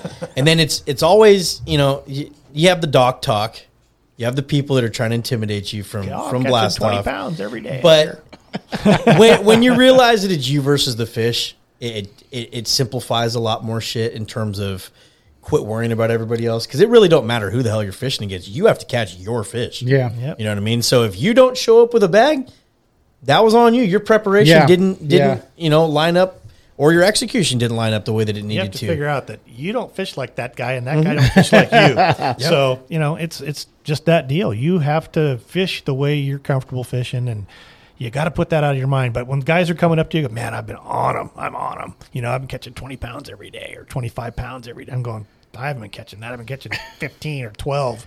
I have a buddy that fishes the saltwater tournaments, my buddy Jeff. And he's like, this is what I do. I get old pictures and I post them up. There's guys that do that up here too. There's guys that do that too up here. And he goes, on them.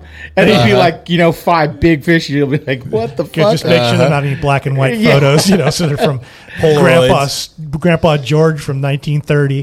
Or you know what they'll do is at the SWBA, this is an older tournament, it was a bigger one. The main dude that ran it, Eric, would say, I would go tie on everything wrong. Like, Carolina rig in there in the salt. He tied a Carolina rig on, a frog, something. Looking, what am I missing? And then he said one time he's driving and he sees a dude throwing a Carolina rig because he saw what Eric was. Yep, these guys. Yep, it's like the batter staring in at the catcher. If he can steal a sign. If you can mess with somebody's mental before blast off, half the field. I wouldn't say half, but. There's some people that will legitimately be out of that tournament before they even make a cast. It just messes with them. Oh, shit. They've been catching 25 pounds. I got to change my game plan. I'm on 15 pounds. You know what I mean? And it's a strategy. And it works for some people. It works. There's people that, oh, man. I was so confident coming in, and now I don't even feel like fishing this damn. Now I'm ruined. Yeah. Thanks a lot. Now I can't even do it. It's dog talk. Yeah. It is. Yep. It's like showing up to a body of water you haven't fished in forever, and the dude at the tackle shop's going, oh, they're catching the shit out of them on a drop shot. Make sure you're throwing this one here. And he's trying to sell you on this specific worm. And then you go, right on, man. Where should I go? Oh, you go here, here, and here. Here's GPS coordinates. You go there, you don't catch shit. And he just sold you on $100 worth of tackle because he's the jerk off that's just trying to feed you some dog talk. Oh, yeah, I forgot to tell you, we had a fish die off. There's no more fish in this lake. Yeah. Oh, there's not bass here. Yeah. There's no bass here. Oh, did you wanted to catch bass? Oh, I'm sorry. Thought you were talking about catfish. Or were those other ones a pike that you catch? Oh, yeah, Sacramento pike. Yikes. You talk about something that'll destroy a spinnerbait. Oh, yeah. They did. Oh my they will gosh, really. Same with a striper. Yeah. Oh yeah. You catch a pike. Well, pike are just out of control. You catch a pike or a striper on a spinnerbait, just retire your spinnerbait. You catch pike. You'll catch them a lot. The Sacramento pike. Nah, it depends on where you're at. I mean, I've caught more in recent years than I had for a long time. But I mean, do people target them or no? I think some of the big striper fishermen will go to try to catch them and use them as bait. Really? It's one. If you tie one of them on that are probably 15 inches or so, you're looking at something about 35 pounds that's going to eat it. Mm-hmm.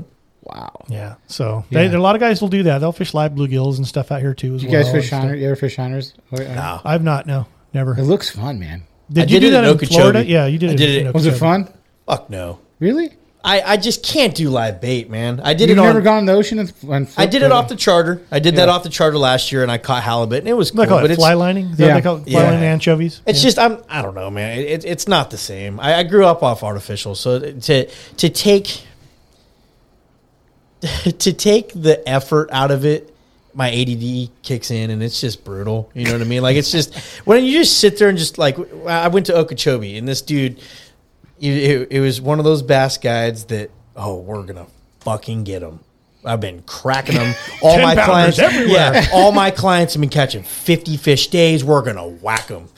I think we got, I don't know, first 4 hours, I think we got maybe 5 bites. And he goes, oh, shit. I didn't want to have to do this, but we're going to have to go in and go get some shiner and go float some shiner. And I'm like, float some shiner? I came all the way to Florida. Did you take baits with you? Everything? Like you take rods and everything? Yeah. Oh, wow. I mean, I brought bass. I brought Delta shit. Yeah. Because that's Okeechobee's.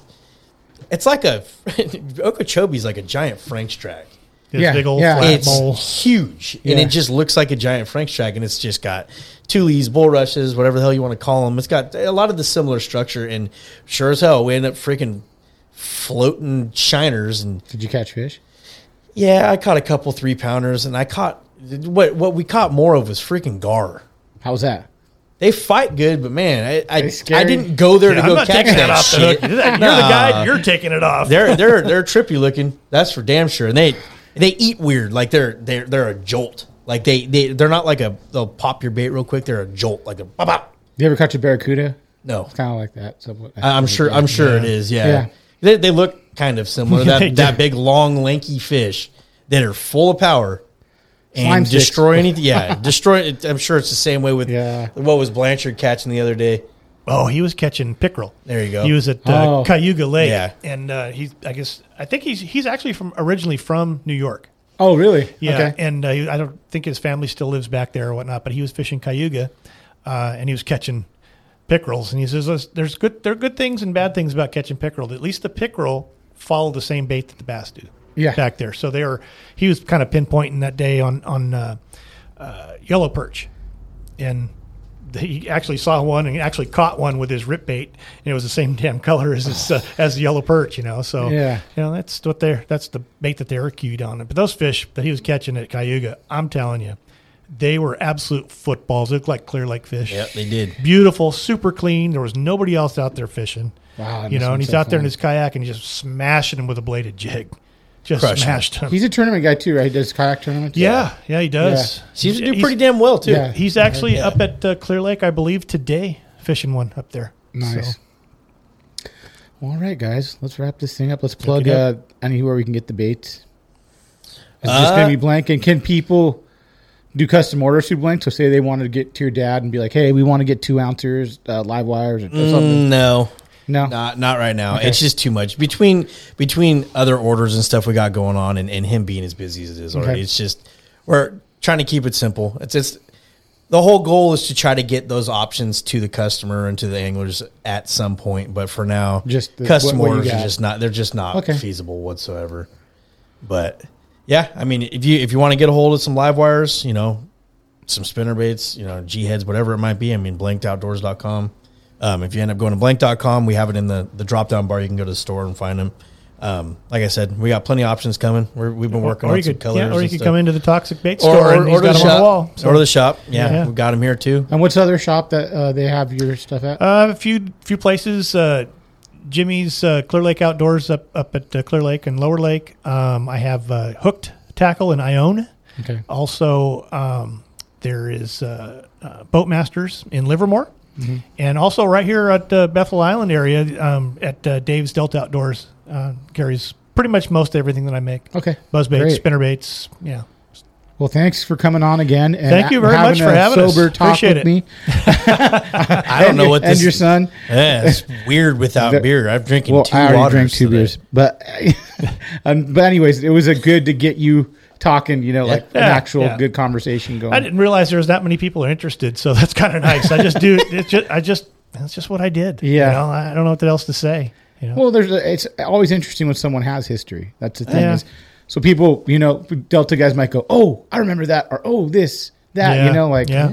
So that's what you relate somehow that way. You might not even know the guy. You might just have met him once and he knows you, or Right. who knows? Right. And that's one thing I could say. I've met a lot of great people over Yeah. the years, either through the shows or tournament wise, and not fishing tournaments anymore. I miss a lot of those guys. I don't get to see them anymore. Yeah. And I think that's probably the biggest deal, the biggest thing I'm missing more than anything. I just don't think I'm going to fish any more tournaments. If I do, it'll be at a very low level. Why don't you We'll get on see. Instagram, dude? Get him on Instagram. Oh gosh, 'Cause then I'd have like to I said, run I the can't- account. Yeah, exactly. Well, at least you already might have have multiple buddies that accounts are on already. there Yeah. that could go, "Hey, how's it going?" You Yeah. could, mess It'd be up. more And Facebook normally than I see anything, a lot of those probably. guys at the big show over in at Cal Expo, but we haven't had that this last year, so it was a little thin. I didn't get to see some of my my buddies that come in there, which was kind of tough. But Yeah.